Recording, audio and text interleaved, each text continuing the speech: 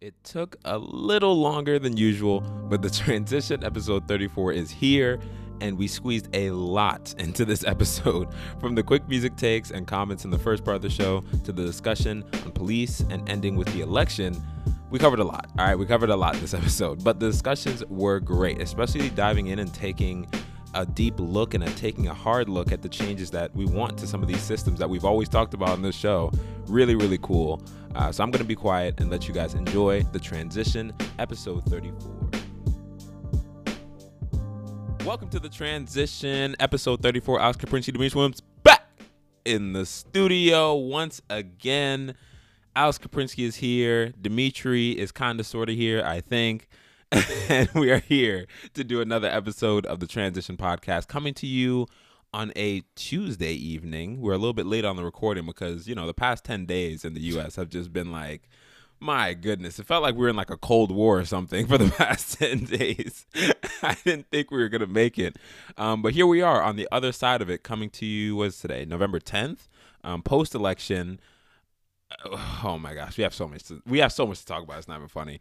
But Alex, how are you doing before we get into things? How are you feeling? How was your past like 7-8 days or so? I am feeling pretty sensational. Not gonna sensational. Not gonna Wasn't lie. it that? That's like the future me. How you feeling? Cheese. Yeah. What does cheesecake taste like? But you're doing pretty good after the dub. My birthday and Joe Biden got I can't even talk right now. Happened on the same day. November 7th ended up being a better day. Beautiful evening. Being a better day than I anticipated. So the country's moving in the right direction. I'm moving in the right direction, and he's now 23. Jordan year has began. Getting old, man. Wasting my early 20s in the middle of a pandemic, but it's cool. That's not no big deal. But I just wonder when we're going to even get out of this thing. Like, now we have had a changing of the guard. Not even yet. It comes in January, obviously. But it's like, okay, hopefully COVID policies are going to improve, and hopefully the general like awareness and understanding that this disease is real is going to change. But like, I don't know. Even the countries that were taking it seriously are starting to revert back to what they were before. So I'm like, I don't know. We're not in the clear quite yet, just because we got rid of Donald Trump, especially with the whole COVID thing is concerned. But yeah, winter's. It's a step. It's a step. Winter's a step in the right direction. Yeah, winter's gonna be bad though. Winter's coming. Shout out Game of Thrones. Winter is coming. What do I have to say? Pfizer just released pretty good vaccine. Yeah, 90%, right? 90%. Yeah, with their German counterpart BioNTech. So we'll see. We'll see. I think there's only supposed to be 15 or 20 million doses that are available by end of year, and that's going to be going to healthcare workers very, very, very deservedly, and probably front line workers also very, very deservedly. So from what I'm hearing, it's not going to be widely available until probably the summer. So many, many months from now, as far as what a return to actual normalcy looks like. So I'm trying not to get out over my skis right now as far as wanting to leave the house again. I'm gonna have to hunker down for the next 8 months or something, but enough about me. I feel how are you doing? No, with that in line, before I go into me, yeah. I feel like the vaccine, like people were saying like, oh, it's going to take like 2 years or so, when like this whole thing kind of popped off in like January, February, March-ish. So I was like, all right, like we can expect this around that same time in 2022. But now it's like being expedited to the summer of 2021. I'm like, okay, they were working so hard. You know, they were able to get it done. Things went well with the trials and things like that they must have put this through. And now we're going to see like, is this going to come to fruition? But at the same time, I am that skeptic. My tinfoil hat is on, that it's like, wait a minute, like that came out a little bit too fast for a disease that seemed this crazy. Like I'm not sure if those if I want to be in that first batch, so to speak. I mean, I'm sure like there's going to be certain people outside of healthcare workers and first responders that get access to that vaccine by certain means, aka money, and we'll see how those go. But I don't know. I don't want to end up growing like a third eye or something because I decided to take it in the summer of 2021 instead of spring or winter the following year. So I don't know. We'll see. But it is positive news. I would say it's been a pretty good 7 days overall. The first half of those 7 days were like, oh my god, we're all gonna die. But Jesus. after it came along a little bit, and we'll talk about this, of course, in the second half of the show, with everything that went on in the country and whatnot. But after we came to that second half, like, all right, things mellowed out. Everybody was good. We had a pretty good acceptance speech. People got emotional. Everyone was dancing in the streets. And the Trump supporters just slunk back into the cornfields from whence they came. So that's been pretty cool. But other than that, week has been pretty solid. Working away as usual. The weather has been amazing. It's been like Beautiful. 70, 75 here in beautiful rural Pennsylvania where I live. So I can't complain.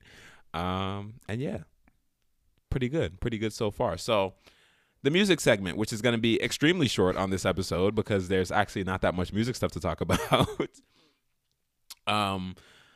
Let's just get into what we've been listening to, honestly. I'll probably take us like 10, 15 minutes, and then we can transition into the things that the people really want to hear in terms of police reform and politics and all the stuff that we usually don't talk about on this podcast.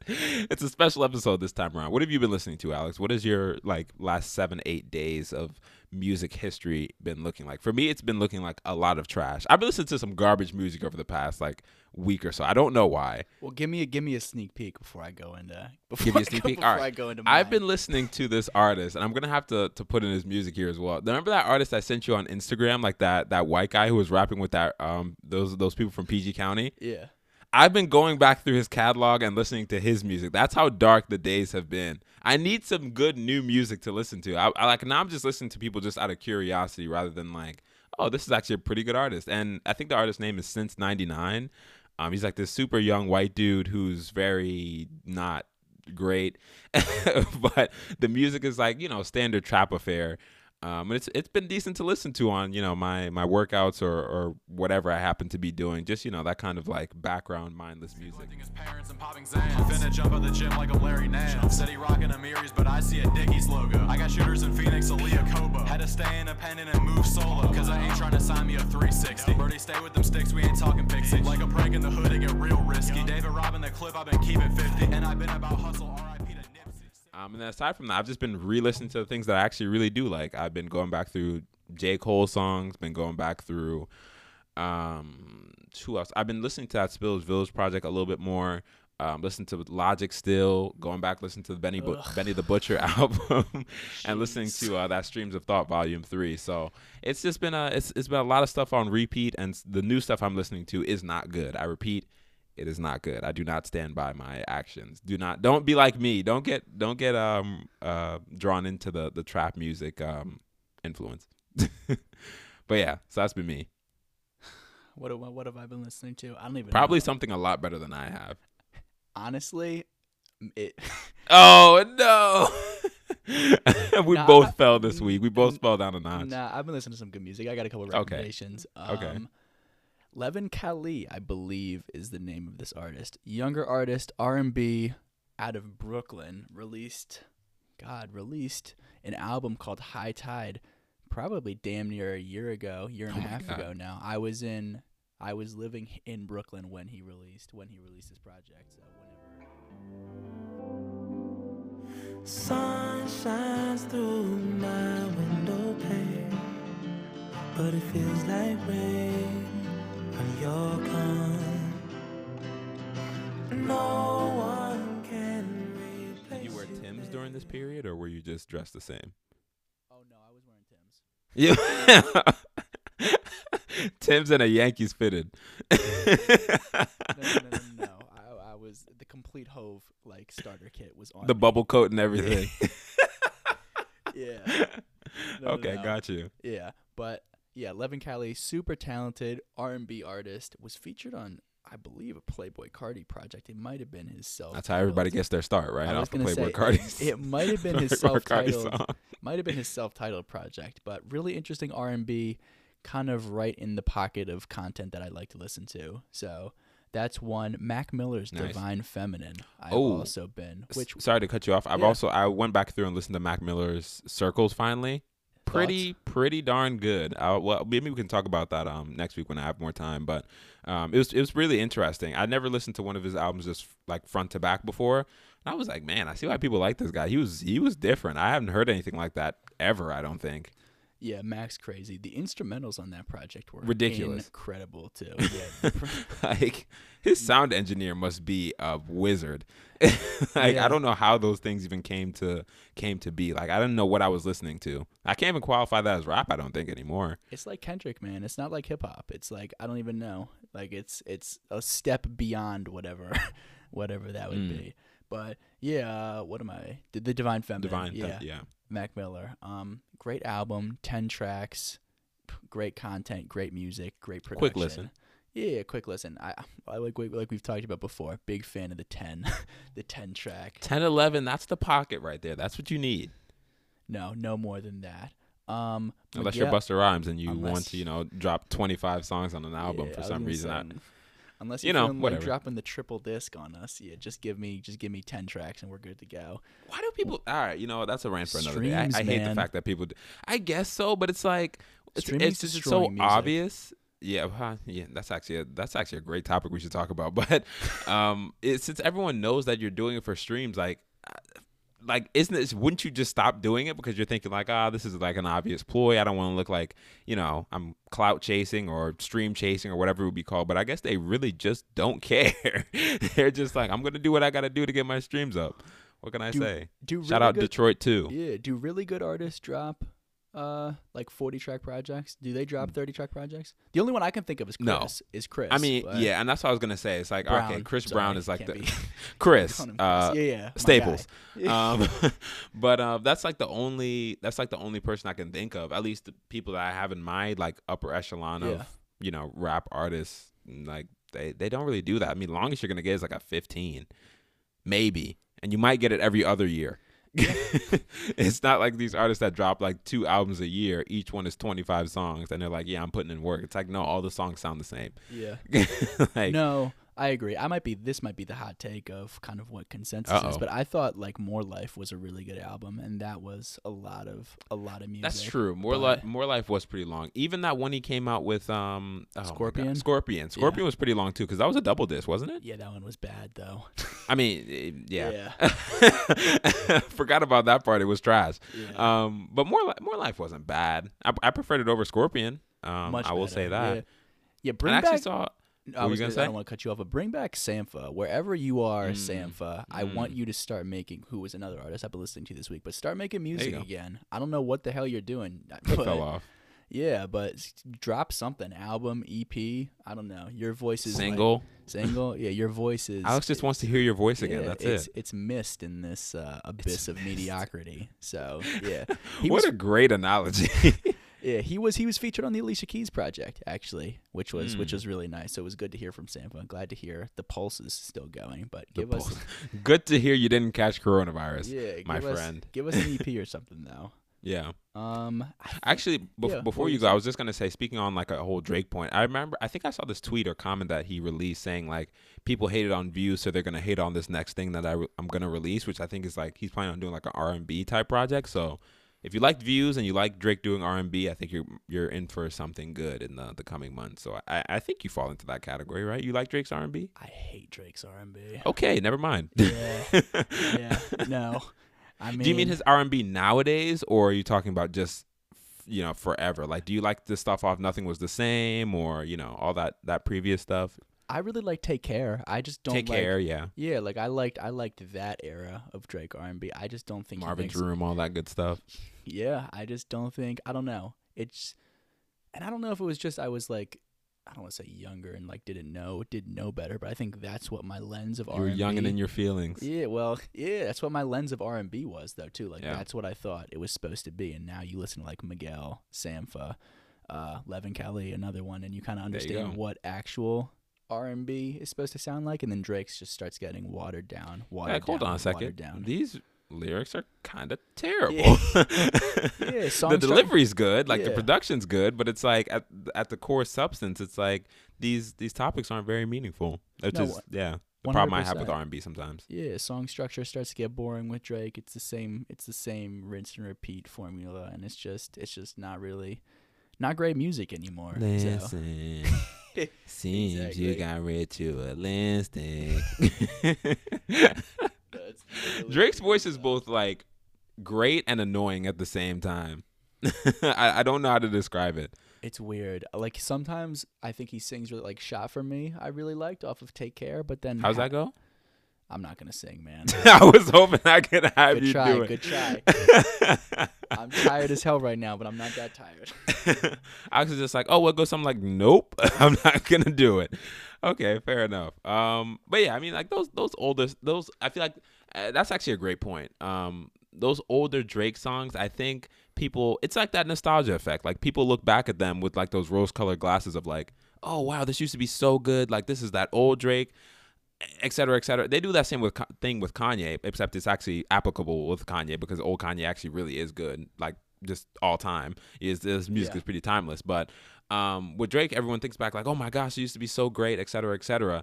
And then you actually go back and it's like, no, your ear just wasn't as great as you good. may have think it. Like you were in 10th grade, you were in 9th grade. Like that's why it was hitting to you because, you know, X, Y, and Z's. You know, same reason we have really appreciate a lot of artists. I did I don't throw know. on All that of a sudden Kanye. I think of Bryson Tiller.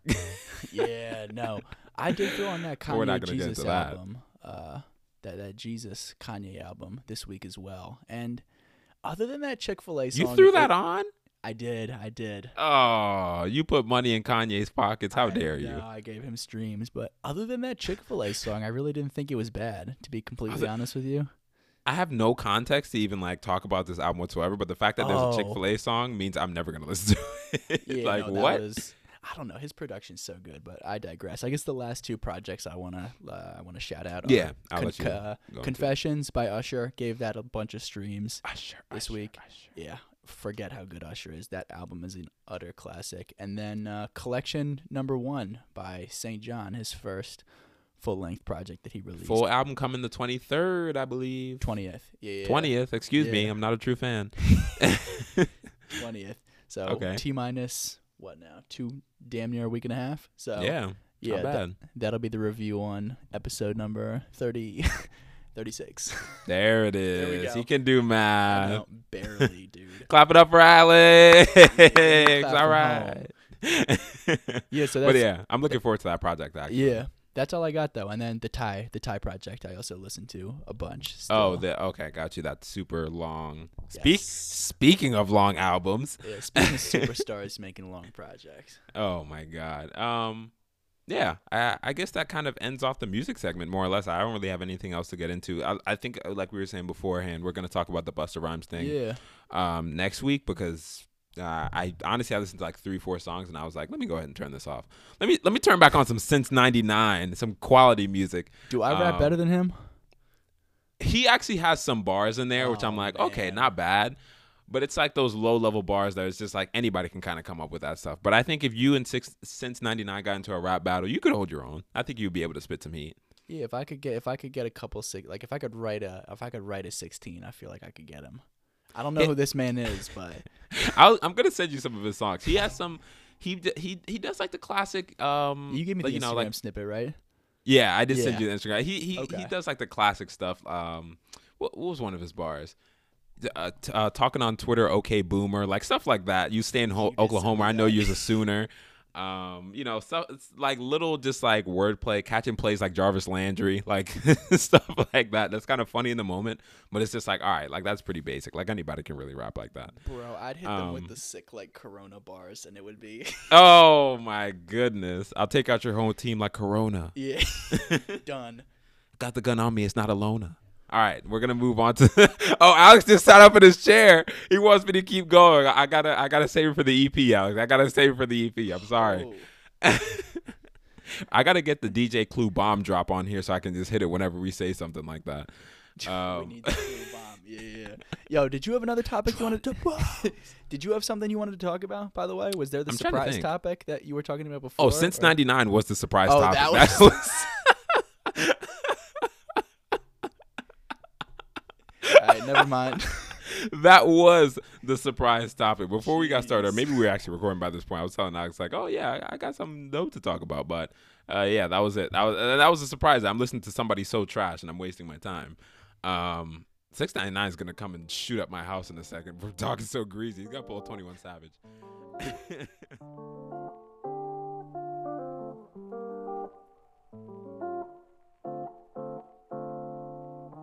Hope you guys are enjoying the episode so far. Just wanted to put a quick little statement in here before we get into this next segment. We're going to talk about a lot of different things. We're going to be pulling out facts that we tried our best to research, but obviously we may not have been perfect. So if we say anything wrong or give any disinformation, we apologize in advance, and feel free to correct us, of course.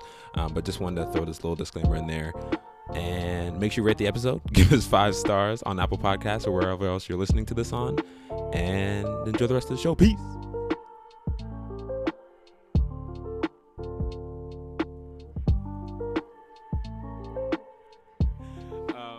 With that, we'll transition into the second half, which is the meatier half, if you will, of the podcast this time around.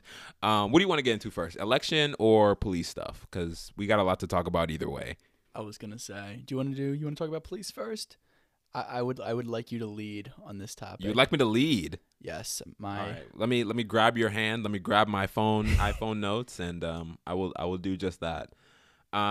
So. We promised, I think it was last episode, right? Yeah, it was last episode. That we were going to do some research. We were going to try and come up with some more educated opinions on this whole police thing. And as I was telling Alex before we got started, a lot of our assumptions actually were correct based on what I was looking up. And I'm like, okay, well, that kind of makes me sad. I was hoping we would be wrong in some degree. Bro, that's what I was thinking. Like, our intuition was actually pretty on the money for it wasn't far off. 95% of the stuff that we were saying. And if it was off by a little bit, it was like semantics, basically. Yeah. But oh man. Okay. So where to begin? I just honestly wrote down a ton of interesting facts that I thought were just kind of cool. So let's kind of go through some of the negative things I unearthed, and you can just kind of go back and forth with me and interject as you see fit. So one thing I was thinking about off the bat that we had brought up was just the training gap, the disparity, I guess you could say, between U.S. police officers and other countries with good police forces. You know, your Germany, Norway, Switzerland, etc.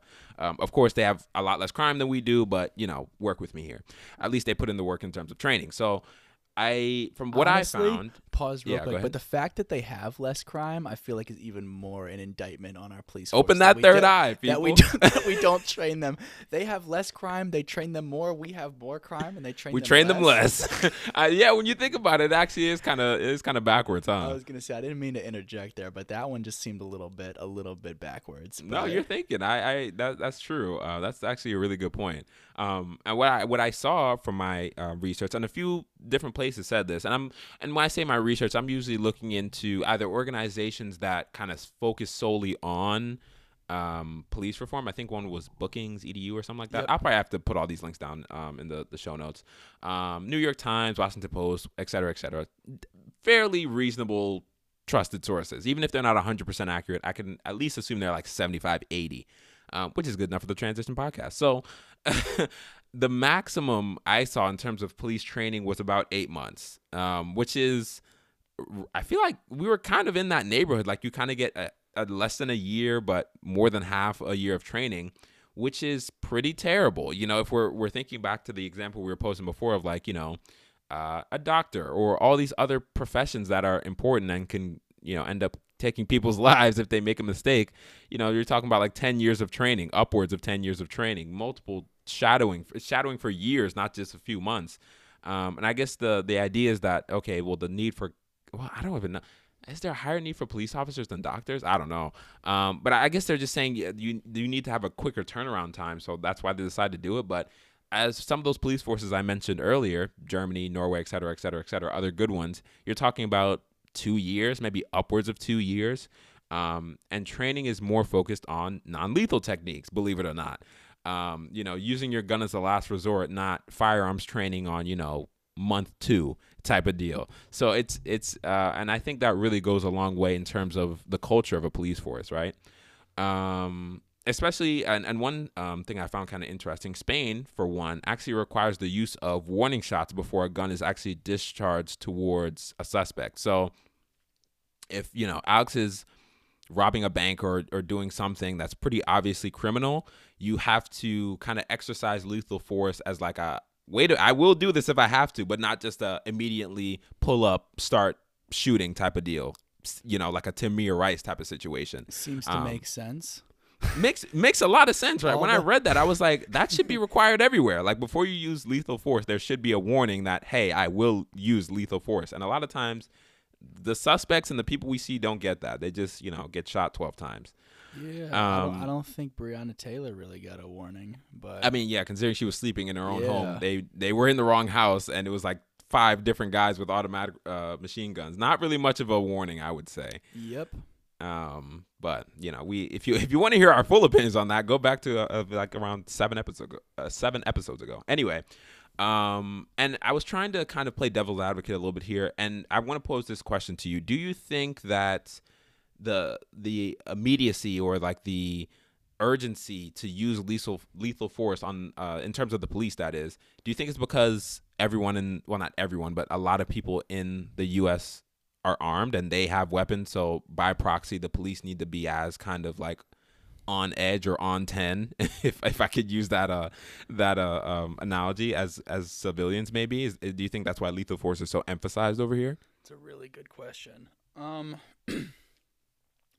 Honestly, and I don't know enough about this answer to probably make, I don't know. We're just talking opinions. Yeah, so my thought would be that would probably go back to what training is like and how you mentally and psychologically approach the suspects and the people that you're policing. I don't know. Good point. And I think that's got to be kind of key to this problem. Just to interject a little bit more, Yeah. That's another thing that those police forces that I mentioned emphasize more: de-escalation, social skills, the ability to kind of talk down a situation without even having to, reach for your weapon. That's kind of a big deal in a lot of places. I think the social skills of the U.S. police force is just across the board. All 18,000 counties or districts or whatever the heck they're called.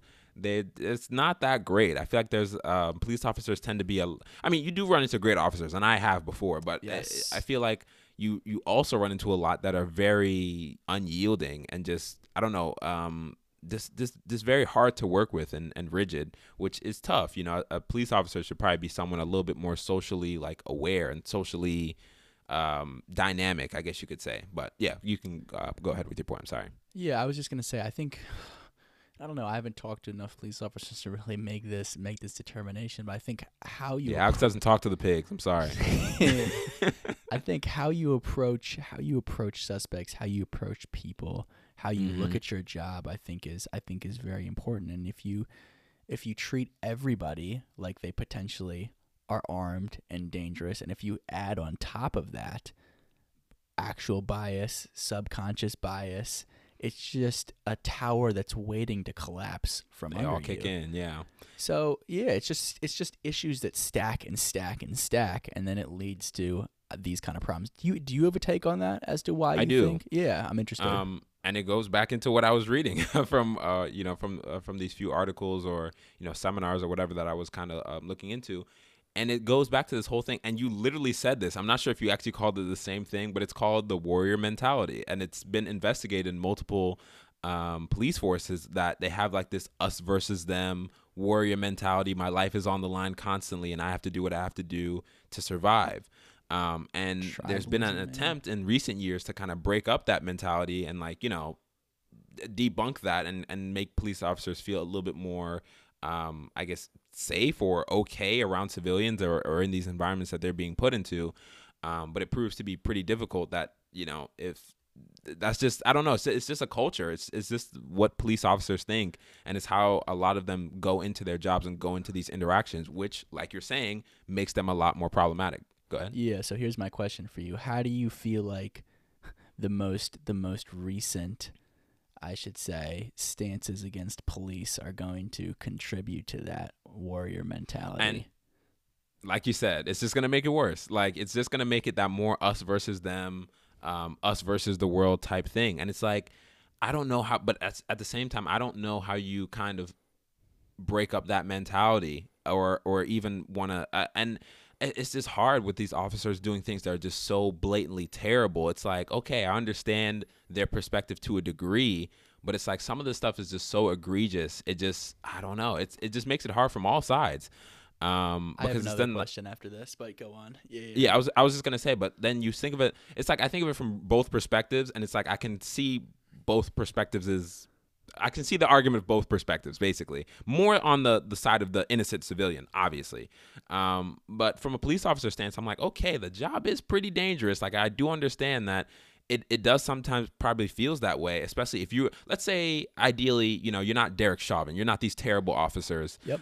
You're a good officer, let's say. You're someone who takes your job seriously. You've put in the time, you put in the effort, and you're trying to do the job the correct way, or at least the way you think is the correct way, with the training you've been given. And you're seeing the way police officers nowadays are kind of being treated or talked about, or et cetera, and it's kind of like an edgy situation. And you got to think, this is not that it's just some guy off the street, but it's like I said with our training, and maybe this is what everything ties back into, is that there's just not enough support for the officers even to begin with. So you're setting them up for failure in a way. You're thinking this person, okay, I've been on the force for a few years, but after you get your initial training, there isn't a lot of additional training beyond that. There's a lot of, if you want to, or optional training, but it's kind of you learn on the fly, it seems somewhat, which sounds terrible, but that's the kind of vibe I got, at least. And you have to think of it from this perspective that you're going into these situations and they are what they are, right? And you're going to take from them what you take from them if no one's kind of guiding you and helping you along that journey.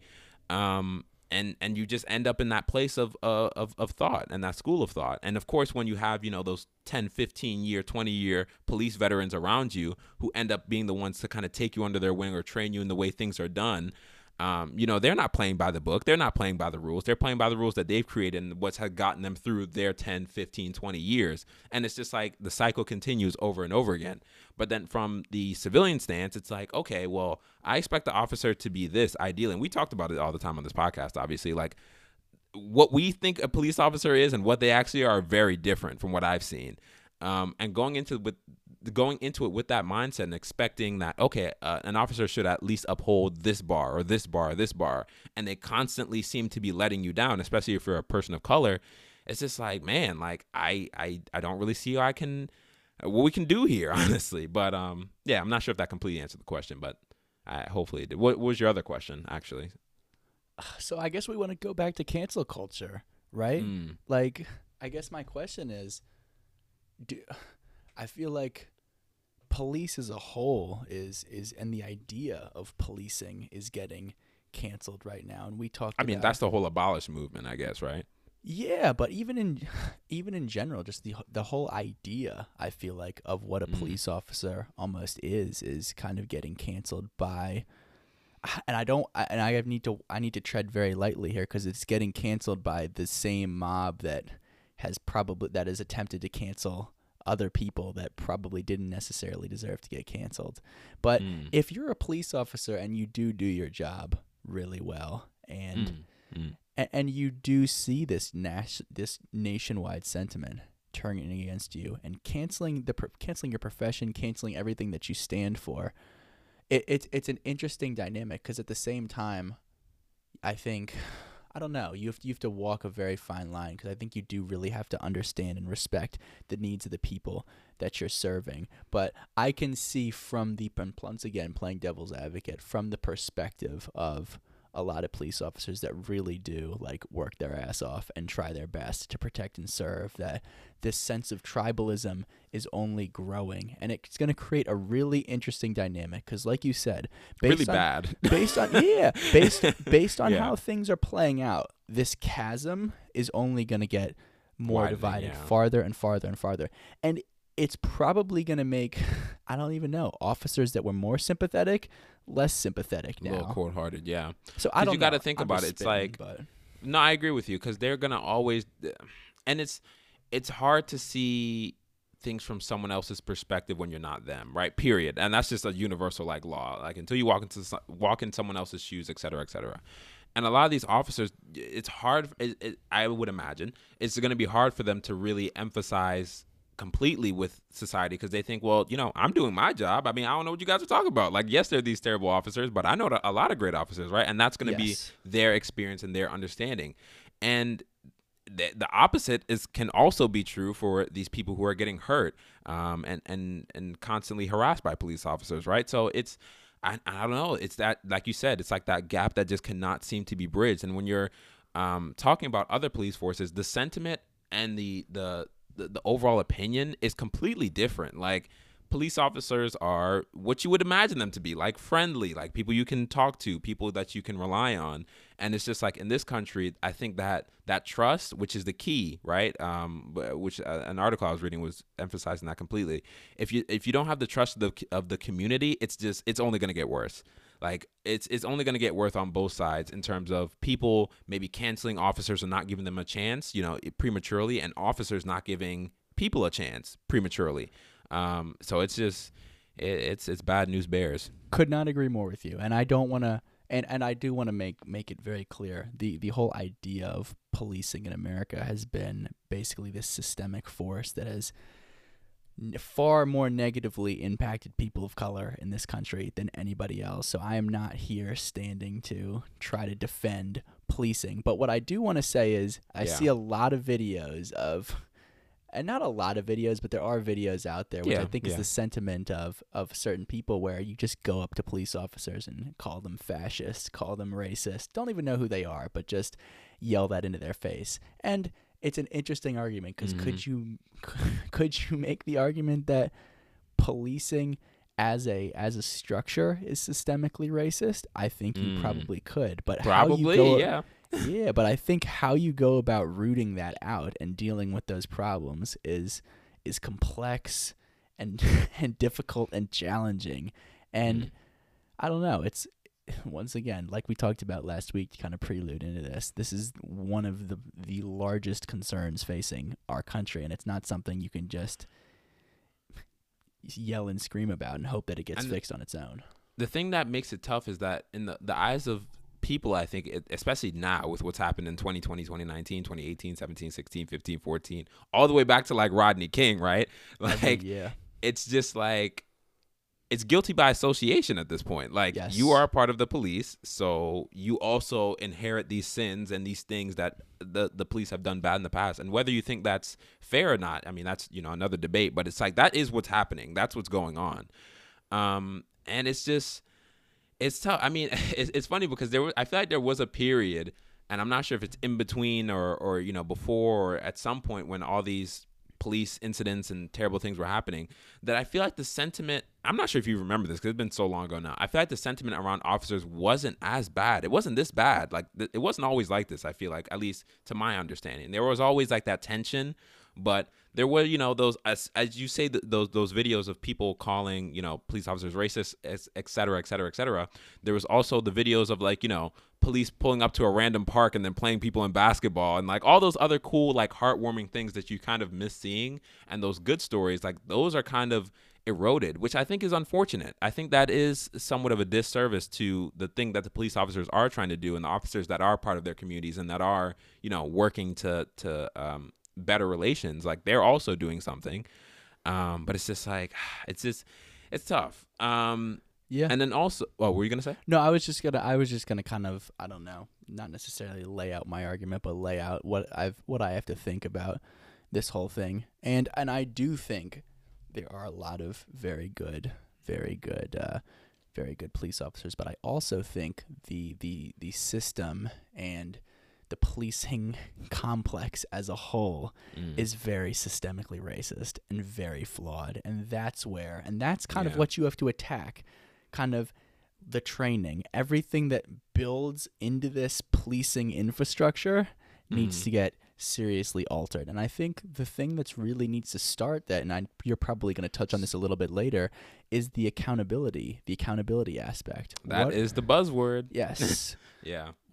At what point can you not shoot people and just walk away free because you're a police officer. Or get reinserted to another police district somewhere else and just kind of get tossed back into circulation to avoid the charges. It is literally like the Catholic Church. Like you go around, you molest somebody somewhere, you get thrown to another church, and you're good. Don't worry, we'll move you 2 states over. You're good, and you're good, and you're good to go. It's these organizations that have no oversight, no accountability whatsoever, and think they can act however they want, and that is definitely a vibe that permeates that mentality that permeates to the police. They think they can do whatever the hell they want because there is literally no consequences.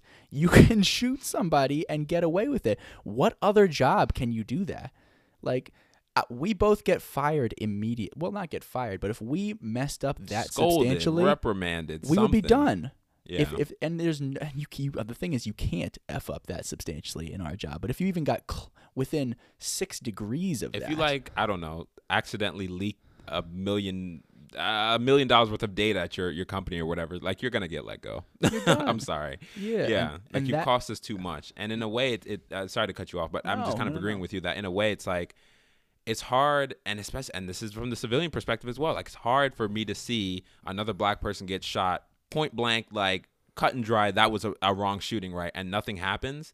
And not think like, okay, this is kind of messed up. Like, it's like when you don't see that accountability, it just feels like, okay, well, they just have free reign. So why should I, now that creates the fear, right?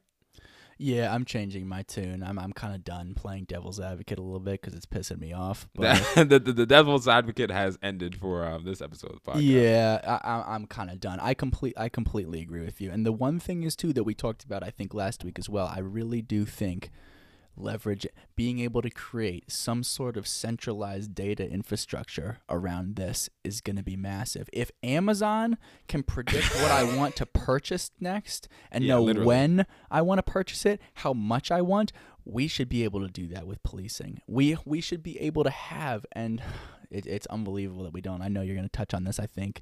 Yeah, that's in my next point. Yeah, but it's incredible that we do not have some sort of massive database that we can dig into and create predictive analytics around how certain officers are going to behave.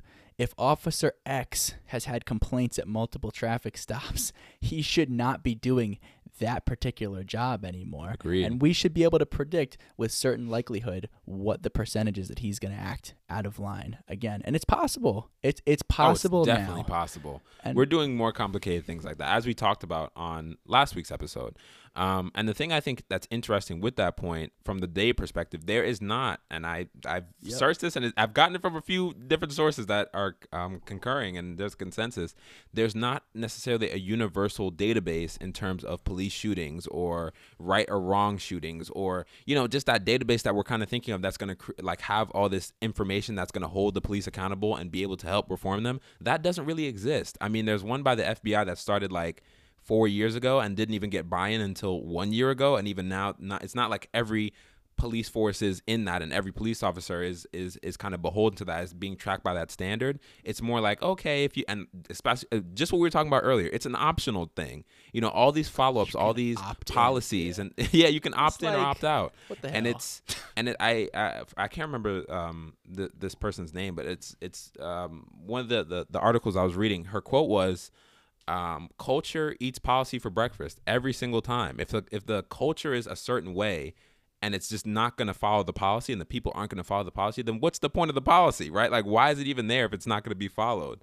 And that's and that's kind of the story a lot of the times. But that idea of data, it's being used in other ways. Like I think there's something called, I believe it's ShotSpotter or ShotScanner, that can actually ShotSpotter. Yep. Yeah, that can actually triangulate or coordinate where gunshots are coming from, so police response times can be increased. Really cool company. That's crazy. I didn't even know that existed, And that's a great thing. I'm so glad they have something like that, especially for school shooters, for bank robberies, for all these different things that, if not contained, can be very dangerous and cause a lot of collateral damage.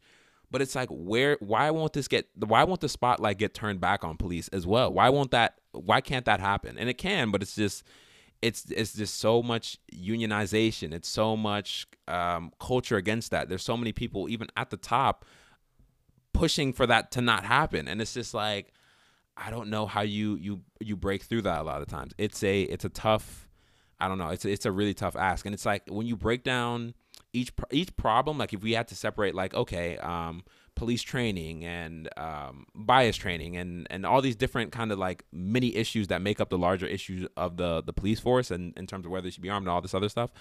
It's just like each of those issues has like 20 different branches of things that need to be solved. And it's just like you end up with like a 1,000 different problems that need to be tackled. And by the way, there's 18,000 different places that you need to have that influence in. And it just becomes a problem that's like, it's almost like it feels like it can't be solved. And I feel like that's why people are kind of at their wits' end, like this is not going to change. They're kind of losing hope in a way, losing trust and losing hope, which is a pretty dangerous combination as we've seen. Did you want to say something before I move on to my next topic, though?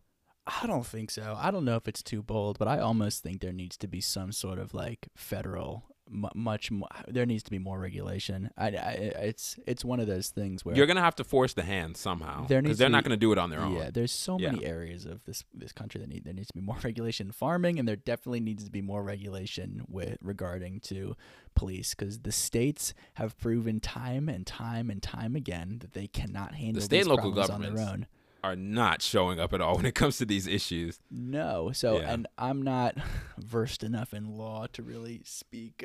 Don't worry, I am. I took a communication and law class. I can handle this. Took a oh yeah, we suffered. We took that class. Yeah. Holy shit, that was. Yeah. So that would be kind of just my like off the head kind of answer to that. There needs to be a federal database, and there needs to be some form of federal oversight, forced accountability, as far as because you can't. It is because, like you said, it's so understandable why these communities hate the police at this point that it's like. That's why I didn't kind of like playing devil's advocate for this thing, because it's like it's just so obvious and so egregious what a lot of these officers do and how much abuse these communities have had to deal with for years. This is generational. This isn't just like it's been happening for forever. So it's like, how do you bridge that gap of trust like you're talking about if interactions have been so negative for so long? So strained. Yeah, the relationship has always been strained. It's just getting worse. Yeah, and what do you do about that? It has to be accountability. That's the only way. You have to be held accountable for your actions and how that. And yeah, that's the only way people are going to trust you again, if they know that if you act the wrong way, you're going to be held to a standard. Yeah. Because in that case, why else would I change my actions if nothing's going to happen to me anyway? And I'm Zero going to get a benefit. paid vacation. I'm just going to keep the same ideas and things that I have going.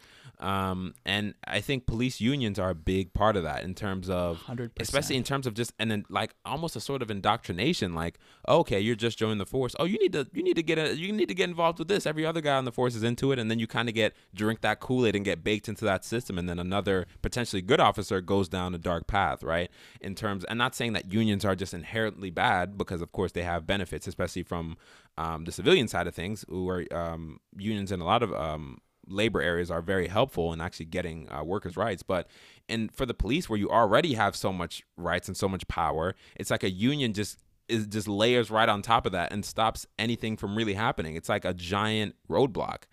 But what I wanted to get into before we go too long on this, because we still do have that election to talk about, was a lot of things that I thought are solutions potentially. And these are solutions that also come with a lot of work to actually have these happen. Especially, I mean, one of the ones I wrote down was accountability and actual punishments for actions. But it's like, just to get something that seems that simple is going to take, I don't want to be negative, it's going to take decades. But like, it's actually going to take a while because everything moves so slow in this country. But anyway, so the idea behind this was a better force, right? A better police force. What would we like to see? If you could have like your buffet of options, what would you like to see? One thing I wanted to get your opinion on was the idea, and you're a business major, so I'm sure you've heard of this before, specialization of labor. Different cops with different skills, armed with different, tools, let's say, to accomplish the job for different circumstances. So you have a noise complaint. You have a cat stuck in a tree. You have those basic, low-level things that aren't really that serious. Do we really need an officer who's carrying a gun for that circumstance? Or can we just have a guy that has a baton and a taser and a flashlight? It cannot be like a level of police officer. Okay, you have a situation where it's domestic abuse or a domestic dispute. Maybe they go armed, maybe they don't go armed, but maybe they also have some type of special training in, problem solving or issue management or de-escalation, and they have that specialization to them where they're going to be able to handle that situation better than your Joe Schmo cop off the street. Okay, you have a bank robbery or something more serious, right? A gun is involved, you would think. Maybe you call in like a specialized force that is trained to handle things like that, not, these police officers that, and this is another quick point. So many of these officers look like shell-shocked when they actually shoot a gun for the first time and, injure someone and hit someone. And it's just like, that's how I can tell you don't know what you're doing, and you shouldn't be put in this situation, right? Like, they're looking as shocked as the civilian is that just got shot. They're like, oh my God, I just shot that person. And it's like, clearly you have no idea what you're doing. But anyway, hopefully there will be some type of police officer or a certain level you have to reach before you even can be put in that situation. Of course, some things happen split second and you just have to react, but maybe that could help. What do you think about that? Potentially is an idea. Yeah, bro. Officer Ron, who makes it through the police the academy, and however many days it needs to do that, who squeaks his way through, barely passing tests, can't get through the physical portion, does not deserve to be handed. He shouldn't be carrying that Glock. Should not be handed the ability to snuff somebody's life out with the pull of a finger like that. And that's the thing. Like you said, there should be some serious mental and just, I don't even know, mental and psychological training that needs to go before you should even be handed a gun. And if they, I would argue even just sociological training as well. What are your opinions on things? How do you feel about this situation? How would you handle this situation? Yes. Because it's honestly from our perspective, from our side. And of course, it's not like we're playing. I don't think we're playing like a Monday morning quarterback type of thing where we see the situation and obviously you should have done this.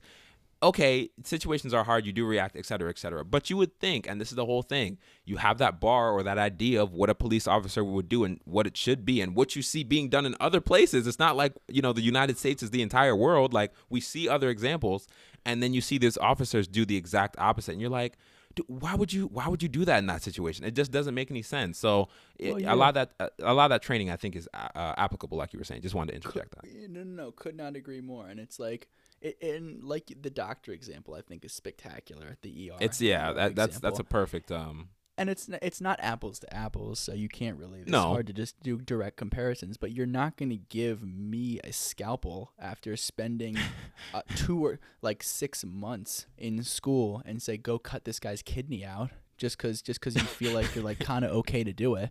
Like that's just not how things work. When people's lives are in the balance with a lot of these acts, it's like you can't just half-ass this stuff and say go do your job now. There's got to be more oversight to that. And policing, I feel like, is the only profession that you can get away with this in. Things that are so egregious and still be able to walk away scot-free. Yeah. Well, I don't think you could be what were you gonna say? I was just saying, there's just very few places you can have so much responsibility and not really have to do anything to get that responsibility. Yeah. You know what I mean? Yeah, a very low bar for a lot of return and reward. Yeah, no, I agree with you. And I'm just gonna kind of go quick through these, and if you want to talk about them any more, you can stop me. So what we were talking about before, slow escalation to lethality. And one thing I was kind of thinking, even if some officers, if you're going into like, I don't know, an area where it's like, all right, they might be carrying baseball bats and knives or something. Maybe you get rubber bullets in the taser instead of actually live rounds. Maybe you don't need to go into that situation with that option of like, okay, well, if this guy comes at me in any type of way physically, I'm just going to go ahead and kill him. Like maybe you haven't reached that level of the force yet. So that's another idea as well in terms of that specialization of labor idea. Mental health specialist. I don't even know. I feel like this is just a no-brainer, honestly. Especially after that situation with Elijah McClain. And quick, I don't think we ever actually talked about this one. So quick synopsis that he got stopped by the police. He was having I think somewhat of a mental episode, or he was kind of freaking out with what was going on. And they literally injected him with some type of foreign substance to sedate him, and it ended up killing him. I didn't think police could actually do something like that, but apparently that's something they're allowed to do, is to violate your rights and inject you with some type of sedative to be able to pacify you if they can't do so just under normal circumstances. Now, I don't know why they weren't able to pacify someone under normal circumstances and they relented or went to this, but that actually happened. You can look it up. But I feel like people who have that type of sensitivity and mental health acumen will be able to handle a circumstance way better. Or, if you're just a logically thinking human being, but we'll get to that. We'll talk about that another time. Predictive policing, like we talked about, and predictive policing being more than just, on civilians and trying to find where the crimes are before they happen. How about we try to stop the bad police officers before they happen as well? Accountability, and also from a more kind of neighborhood policing perspective, also more opportunities for police officers to meet with the communities they serve on a different arena, in a different kind of battlefield, quote unquote battlefield. Like, why can't there be an outreach program where, if you would like, you can just come out and talk to some officers today. If you have any grievances, if you have anything you'd like to talk about, these guys are going to be just here and you can just talk to them normally. And maybe that's somewhere something of bridging the gap. Like some of those experiences, why aren't police sometimes, I would say, and I blame the forces for this more than the officers themselves. Granted, they could do it themselves, but you want your boss or your organization to kind of push this and facilitate it. Why aren't these officers put in positions where they can just talk to people on a one-to-one perspective, and it doesn't have to be, oh my God, this is an officer, I can't say what I would actually like to say because he's gonna shoot me situation. I feel like that would go a long way in terms of changing the narrative and changing the opinion with police officers. What do you think about that specifically? I mean, I think it's a great idea. I think the other thing is too, we're all very tribal as far as how we operate, and we're all very afraid of whatever is different than us, whether it really be anything. So finding ways to try to find commonality and try to really understand the people that you're interacting with and what they're going through, what they think about when they see you, I think is very different from what you may think. So yeah, exactly like you said, trying to find different ways to, and I think bridge the gap is a great, I don't know, that should be part of Joe Biden's honestly, whatever he's gonna do. That's a good name for a program right there. Yeah, it's been in the Platinum Plan. That's Jesus Christ. And yeah, I think it would go a long way, honestly. I think it would go a very long way. And I'm not sure how much buy-in, and this is the other thing, if you make things like this optional, you might not get the buy-in you need. Force it to happen. Whatever you need to do, you can make them do other things, make them do this. This is important, this is meaningful, and you have to be able to convince these officers, or force them if you have to, that it is meaningful. And then to go through the other stuff real quick, more things that we talked about before, union busting, eliminating that warrior mindset, stop recycling bad police officers, different type of things like that. So overall, I would say if we had to fall on one side of the spectrum, of this, what do they call it? Parabola, something, of this spectrum Calculus. Of where we're gonna be. Yeah. Alex, yes, I definitely understand that. PTSD, man. Yeah, honestly, Alex just starts foaming from the mouth. But if we had to fall somewhere on that spectrum, I would say we probably go more towards the side of reform, because I think there is something to be salvaged here. And maybe if the police system as a whole is going to be overhauled, it has to be replaced with something that is going to address the needs that are real. There are situations that are terrible that police have to handle, but it also has to be dynamic enough to handle the situations that need that gentle touch, right? That need that a little bit more sensitivity. So yeah, that's the police reform episode in a nutshell. I understand. Yeah, completely agree with your sentiment. And I think the thing really is to all those, and it's really hard to talk to, I don't want to use the word the mob, but to talk to all these people that are saying that are out there protesting, saying abolish the police, and it makes sense because as an institution, they have been historically very Alex isn't terrible. talking bad about protesters, by the way. I just want to insert that for some clarity. No, no, because as an institution, they've been historically terrible. But I think you have to understand where you're directing your energy at. Are you actually helping the narrative, or are you further widening this gap.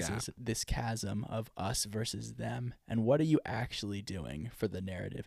Are you really helping people, or are you going to make these officers more likely to shoot somebody the next time that they have a negative interaction?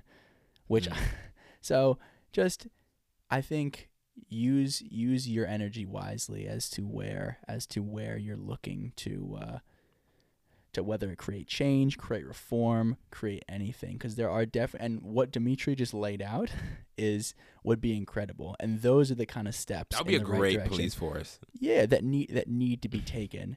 Yelling at people to abolish and all that stuff does nothing but further antagonize both sides. Because there is a solution. There's in theory a solution. In theory, like Dimitri just laid out, and it's a matter of really trying to get there and coming together on it rather than tearing apart. So that's preachy as that sounds, but very preachy, very idealistic, but that's how we keep it on the Transition Podcast.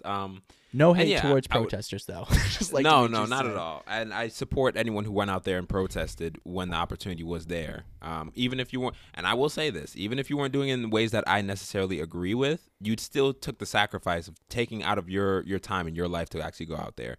But, now in hindsight, now thinking back, protests have more there are still a lot of protests going on in some areas, but they're kind of dying down. Everybody's feeling good about this election, but the work, nothing has changed really. The work is still there. So it's like, all right, other than going out there and doing things like that are kind of blatantly in support of a certain side or in support of police reform, maybe these ideas can start to be implemented at your local police force. Because at the end of the day, those are the ones that are kind of affecting you the most. And maybe that's the way. Obviously, we're looking to the police to handle their own problems and fix the problem that they started. But it doesn't seem like they're going to be able to do it, point blank period. So it's going to take some push from the people themselves to change their local areas. And maybe if that's a concerted effort in, whatever local area you're in, then we start to break down those 18,000 different places that have different reform. But once again, a really good point. Yeah, I think your voice I feel like your voice almost feels like it gets lost on like a federal and national level. But I completely agree with that. Yeah, I completely agree with that. Yeah, I really do think though, your vote, your voice, and everything on a local level, I think is That's a perfect segue, my friend. Yeah. Speaking of voting, enact that change. I know we're an hour in. What do we got? We are an hour in. We got to finish this up in the next 15 minutes. We got 10 minutes on Sleepy Joe. Let's get it. Sleepy Joe. All right. So I feel like the entire world was watching this election, especially, if you live in the U.S., there's no way you weren't paying attention. And even if you're overseas, I feel like countries were kind of on bated breath, like, oh, Jesus, please tell me they're not going to, vote in Donald Trump again. Like France, I think when Biden won, was like, welcome back, U.S. It's so good to actually have you back to being like normal people again. We're back, baby. Exactly. Welcome back. But get that. Yeah. So I'm gonna. all right. Do you want me to kind of walk through the election, or do you want to take the lead on this one? Because it was a cinematic experience. I'm gonna say, because I want to give you my experience, and then you can maybe tell me yours. Walk through it. I want to hear. I'm gonna sit back and listen for a couple minutes. All right, November 3rd. Hold on. Let me pull up my calendar. What day was November 3rd of the week? Was that like a Thursday? I can't remember. No, that was a Tuesday. Jesus. Tuesday. So we're not even going to talk about Election Day itself. We're going to talk about the days leading up to Election Day, that weekend before, that Monday. And you're hearing everything. You're hearing the USPS might not have delivered your ballot. There might be Trump supporters posted up at your election station with guns and trying to intimidate you and whatever. And fights are going to break out. And coronavirus is still out there. So make sure you wear 16 masks. And it was just so much tension around this. And you have Steve Kornacki on the big board talking about they need to win this state. They need to win this state. And just adding up all these different numbers. And you're like, Steve, but I thought they only need to reach 270. And he's giving you 16 different scenarios where they could reach 269 instead of 270, and how we could be stuck at a stalemate forever. And it was just a lot of stress. It was a lot of stress before this election was going to happen. And personally, I was like, all right, like let's go ahead and vote. Let's go ahead and do what we got to do. Personally, I live in rural Pennsylvania, so I was kind of like, all right, I'm going to see a lot of Trump flags. And of course, on Election Day, when I pulled out of my cul-de-sac, first thing I see is a giant monster truck with Trump flags on. I'm like, Jesus Christ, like this is not looking good. But yeah, so once Election Day actually came around, My voting experience personally was pretty smooth. I went like first thing in the morning before they even opened, ended up waiting in line for like 45 minutes, voted, got back in my car and went home. You know, relatively little fanfare. But as the day progressed and votes started rolling in and people were telling me more about their experiences, and then you started getting trapped into that 24-hour news cycle, oh my, it felt like I was in a James Bond movie or something. Like, it got crazy. I'm like, oh my gosh, are these people going to be able to vote in time? Are their ballots actually going to count, et cetera, et cetera? And then all of a sudden it gets to like, you know, the evening, the nighttime of election day. And it's like, wait a minute. The entire map is red. What's going on? Everyone's voting for Trump. They rigged the election again. Oh no. And I'm like screaming I literally called you, I think, on election night, like, dude, it's looking bad. Like, we're not going to pull this one out. Oh, shit was looking dark. It was looking dark. I'm like, Sleepy Joe couldn't pull it off. Can you believe this? Like, the people really didn't come out and vote again. Like, I can't believe after all these programs, after Stacey Abrams basically turned Atlanta into turned Georgia into a blue state with her efforts, after all these NFL players, NBA players, and just other celebrities did all these programs to make people vote. You know, after everything this year, people didn't come out and vote. That's how it felt at like 8 o'clock on November 3rd. I was like, wow, we suck. Well, not me necessarily, but I don't know. Overall, the collective sucks. We didn't get it done again. And then I think it was that same night, actually, after I got off the phone with you and stopped venting, Joe came out and he was like, we got this one in the bag, guys. We're doing just well. And I'm like, what crack is Joe Biden smoking right now? Like, you are getting smoked, low key. I was like, all the states that you need to win, you're losing. Like, the blue wall was not built at this time, right? Like, there was Michigan was up in the air, Wisconsin was up in the air, PA was hella up in the air. I was like, damn, I live with all Trump supporters over here, huh? And it was just a lot of crazy stuff happening. And then you wake up the next day and they're like, oh, wait a minute. Joe Biden is mounting a comeback in every single state, and he wins, you know, Arizona, or AP announced that he won Arizona like on Wednesday or something, but it actually didn't get confirmed until like, I don't know, a day or two ago. And that was like the big turning point. I thought after that happened, everybody was like, oh, wait a minute. Hold on a second. This is kind of tough. Comeback is on. The comeback is real, right? 3-1 type of stuff. This looked like the 2016 Cavs. So he comes back. He's starting to come back. He lost Florida, which people were just like, ooh, you know, like that was kind of a hit. But he won Arizona. What'd you say? That one hurt a little bit. That one hurt. But he won Arizona, and then all of a sudden, all the states are slowly starting to flip. They're getting into the cities, and all the people in those cities were just like, yeah, we're not going for this type of shit. Not this time around. And, you know, slowly but surely, Michigan started to flip. Wisconsin started to flip. Pennsylvania started to flip. Georgia started to flip, et cetera, et cetera, et cetera. And then Steve Kornacki got on the big board, and he's like, the path to victory is here, folks. We can actually do it, et cetera, et cetera. And it was, after it flipped to that point, it actually got very exciting to watch, to see, like, okay, like, are we going to pull this off? But that day before, it was stressful. I think I took at least 10 years off my lifespan by watching the TV as much as I did. And you couldn't escape it. You could not escape that election talk, because it was just, it's the most important thing going on right now. And slowly but sure, we all know how the results went. You know, there was a lot of, Trump was filing lawsuits left, right, and center in terms of, you know, these votes shouldn't be counted. They were after Election Day, and the Supreme Court is just like, shut the hell up. We don't care what you have to say anymore. And then, you know, all these state courts were telling him the same thing. And eventually, slowly but surely, begrudgingly almost, they called the race in Joe Biden's favor, which took way too long, honestly. We could see the trends. Steve Kornacki showed me the math. I knew which way this was going to go. And they finally called it. and that was it, finally. And then people lost their minds in a good way. You know, all the cities kind of erupted. New York was crazy from what people told me. Philadelphia was crazy from what I saw. And everybody was just pretty ecstatic. I mean, except the people who voted for Donald Trump, I guess. But everybody else, you know, who has a brain was pretty ecstatic, right? Everybody was pretty happy. And I hadn't seen that type of adulation and happiness from the American people in a while, because obviously 2020 sucked. 2019 sucked, kind of, to be honest, as well. And it's just like every year of this presidency, there was, I mean, the only people that were really getting that happy were the people who were supporting what was going on in the country. And it was just like, I can't get with this. Like, this isn't cool at all. The only time we really came together recently was with the protests. And guess what that was for? A bad thing, right? It was for black people getting shot. But this was actually for something great, something good happening, and a momentous change, I would say, in this year that has really been terrible. So that was really cool to see. Even from the election speech, or the acceptance speech rather, from Kamala coming out and talking, which apparently usually doesn't happen. Apparently, vice presidents usually don't actually speak. It's usually just the president. So I'm glad she got to speak, because what she's doing is probably just as historical as what Joe's doing, to be honest with you, in terms of being more, honestly. In terms of being the first female vice president, and it's like a laundry list: the first black vice president, the first Indian, et cetera, et cetera. And First woman, man. The Shout first out to woman. Kamala. It was very cool. It was really, really cool. Shout out to her for sure. And to be honest, before she got chosen as the vice president, before this whole kind of thing I really didn't know much about her.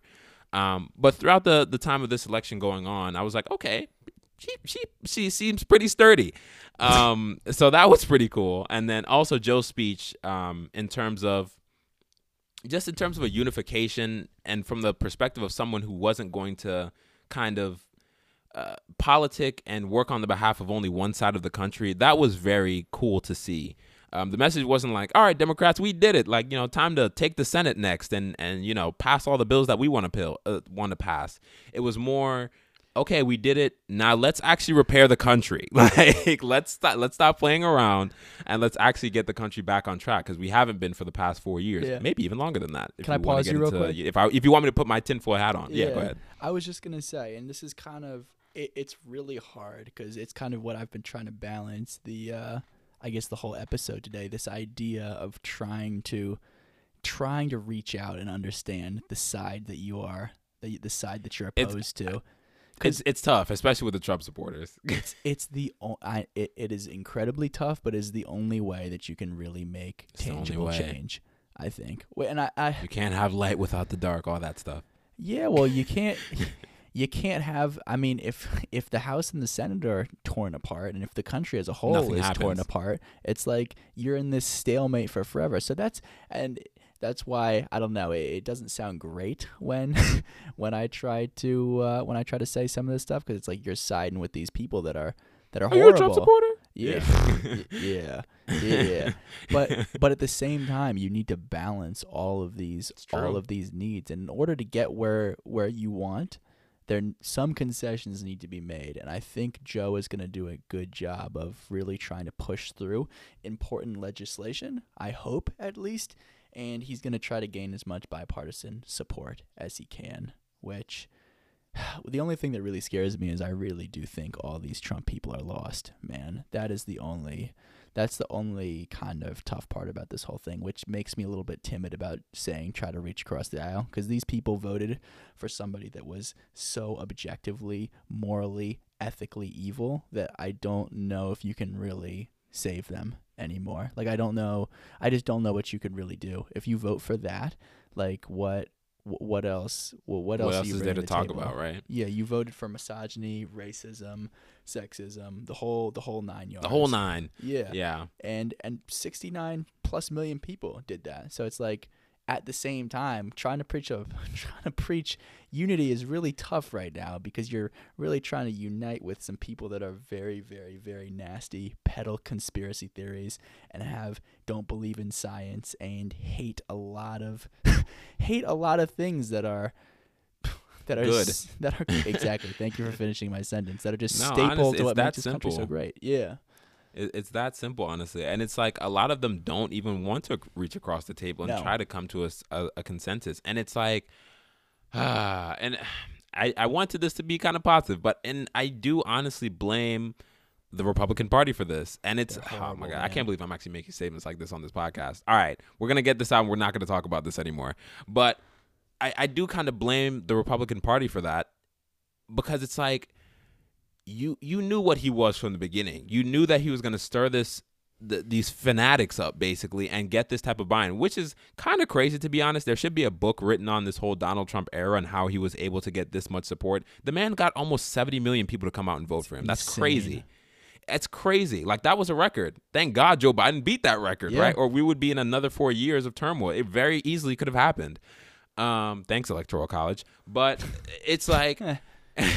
It's like, when you see that, I do kind of blame them, because it's like, now it's going to take so much time to kind of fix those wounds in a way and heal just the social stand. Like, how are you ever going to be able to look at someone the same that said, yeah, I supported Donald Trump? I can't. Because it's just like, I really don't know what to talk to you about. I feel like you deny everything that is logical and reasonable in a way. And I don't want to say get on some high horse like, oh my God, Democrats are perfect, because they definitely aren't, in a lot of ways actually. But at the same time, the problem I've always had with Donald Trump is that he was never and this is what people love about him, that he wasn't a Democrat or a Republican. He didn't stand for anything, in my opinion. He was just a guy who wasn't a politician, who had no training, who had no background or knowledge or information or real valid leadership. He just happened to be the person to get chosen for the job and had enough social cachet and I guess a lot of positive opinions about him with certain people to get the job. And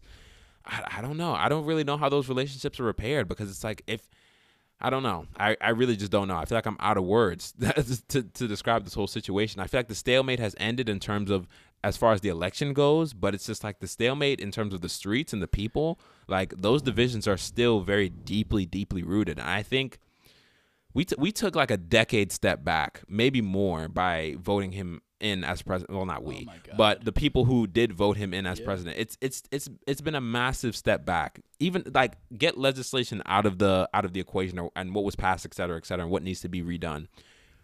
Just the social place it's put us in it hasn't changed really, if you think about it, because those 70 million people didn't just disappear all of a sudden because Joe Biden got voted in. They're still there, and they still hold the same beliefs, and they still believe Donald Trump should have won the election and that it was rigged. So I don't know. I don't know where we go from here, to be honest. But I am happy that it's someone with a fairly steady hand. He is 77, so it might be a little bit shaky, but a fairly steady hand in terms of how he would like to direct the country. So I don't know. His 4 years, I think, are going to be a very hard 4 years. It's going to be tough. It is definitely going to be tough, but we're going to see. We are going to see.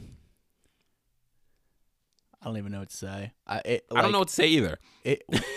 Yeah, like I don't. We should do a podcast about the I don't just know, like the lasting effects of the Donald Trump presidency. That and like just white people in this country, man. It's that simple though. Like if people of color, and particularly Black people and Native Americans did not come out to vote in this election, it would have been another 4 years of the Don. And one great tweet I saw, it's like the most disrespected people in this country are the ones that ended up basically saving democracy this time around. So how funny. Who would have thought? Yeah. It's just one of those things that's incredibly disheartening. And like you said, why are people so attracted to this, to this just force of nature that is Donald Trump? And I don't really want to talk about it because it's going to take an hour to really pull another hour. To pull those strings apart. But it's something that we should, I think, all be thinking about, and something that it sucks. It is very disheartening to see that many people still. I was thinking like, okay, like we're gonna be in fairly good consensus with this. All right, guys, like this is gonna be like a 74 million to like 50 million, 44 million, like margin here. And it's not. Like, it was just a difference of a couple million people. And obviously a couple million people is a lot of people, but in the grand scheme of a country that's a couple 100 million, 4 million, it isn't that big of a margin. Like, even in these states, like he won by less than 100,000 votes in a lot of these states. That's not a lot of votes, right? Like that's really not that much. Margins were slim. Margins were very slim. So it shows that this country is still very much divided. It's still very much people standing on one side of the fence and a lot of people standing on the other side. And if you want to be nihilistic and pessimistic and all that other istic things, like maybe the country has more or less always been that way. Maybe it's the worst it's been in a long time. Like it's not Civil War bad, but it's feel like it's getting there somewhat, honestly, the way the opinions were so split. And I think, if we had got another 4 years of Trump, we might have been on the verge of civil war. Maybe I'm like pushing it a little bit, but I feel like it would have gotten really bad. Like it would have gotten really bad. the streets would have spoken if Trump got elected again. Yeah. It would have been there would have been some carnage. But Yeah. But we But don't have to- luckily we that don't didn't have to think- happen. we don't have to think about that. Yeah. The U.S. hung on by that much. A thread. Yeah, really, really a thread. But yeah, that was the election overall in a nutshell. Biden is the president-elect. We can be expecting Sleepy Joe to crip walk his way into the White House in mid-January. And there's been so many funny memes of like old white people doing cool things, and everyone's like, "Yo, look at this! This is Biden." It's like that one guy was throwing up the gang signs in the hallway locker room, which was like great. And it's just, I don't know, that part of things were very fun. Seeing all the Donald Trump memes of like Melania Trump like not holding his hand as they were walking and like all this crazy stuff. I'm not gonna lie, it was pretty funny. Is it bad to wish divorce on him or no? Is that like bad karma? As far as I'm concerned, they're just like a public facade. Like they're not, Yeah. they don't actually love each other. They're not really together. Like who would want to really be with Donald Trump in like reality? So that's my feelings on that. But yeah, Biden will be getting in, and we'll have even more things to debate, I'm sure, because now we're going to turn the attention to him and be like, hey, so President Biden, why aren't you doing X, Y, and Z, X, Y, and Z, and X, Y, and Z? And he set the bar high because he had to ask for a lot to even get there, right? Like you said, if these communities, underrepresented communities, hadn't come out and voted for him, he would not have won. Like they're giving you the chance. He said in his acceptance speech, you know, the black community has always had my back, so I'm going to have yours. To me, well, I'm glad you asked. Let me list the ways that you can have my back. Are you kidding me? Like, let's start with the Breonna Taylor issue. Like, let's knock that out, you know, week one. Like, let's get that whole ball rolling again. All these police shootings that happened during 2020, let's get those on the right track. Like, I'm not going to say he shouldn't have said that, because it's true, because we definitely did have his back in this election. But listen, you just created a lot of accountability for yourself to live up to in the next 4 years, and we're gonna see if he can do it. We're gonna see. This is gonna be interesting. That's all I got, man. That's all I got too. Joe, give us healthcare, reform the police, give me clean energy, and forgive student debt. That's the laundry list. that's the beginning of the laundry list. Yeah, I was about to say that's very much the beginning for me too. It's at least a start, but it's a start. Follow through on your promises. That's what I would say. Like, work with Bernie Sanders. Come on, get Bernie in your cabinet. Yeah, pay workers an actual living wage. So yeah, I was reading something Bernie's looking to get is campaigning to get a very sizable position within the Biden cabinet. Oh my God, please. I think labor secretary. I want to say labor I secretary. would. Oh, that would be tough. Yeah. So can we give him Secretary of Education, please? Can we do that? Because I know the first thing he's gonna say is like, "Let's get rid of the debt," and that would be beautiful. But yeah, that's pretty much it. Anything else you wanted to touch on, or you think we're good? That's all I got. I'm sure we're gonna have a lot more on Friday. But yeah, I'm sure. But that has been The Transition, episode 34. Thank you guys for listening. This was kind of a long one, I will say, but hopefully it was a good one. I think we talked about a lot of interesting stuff.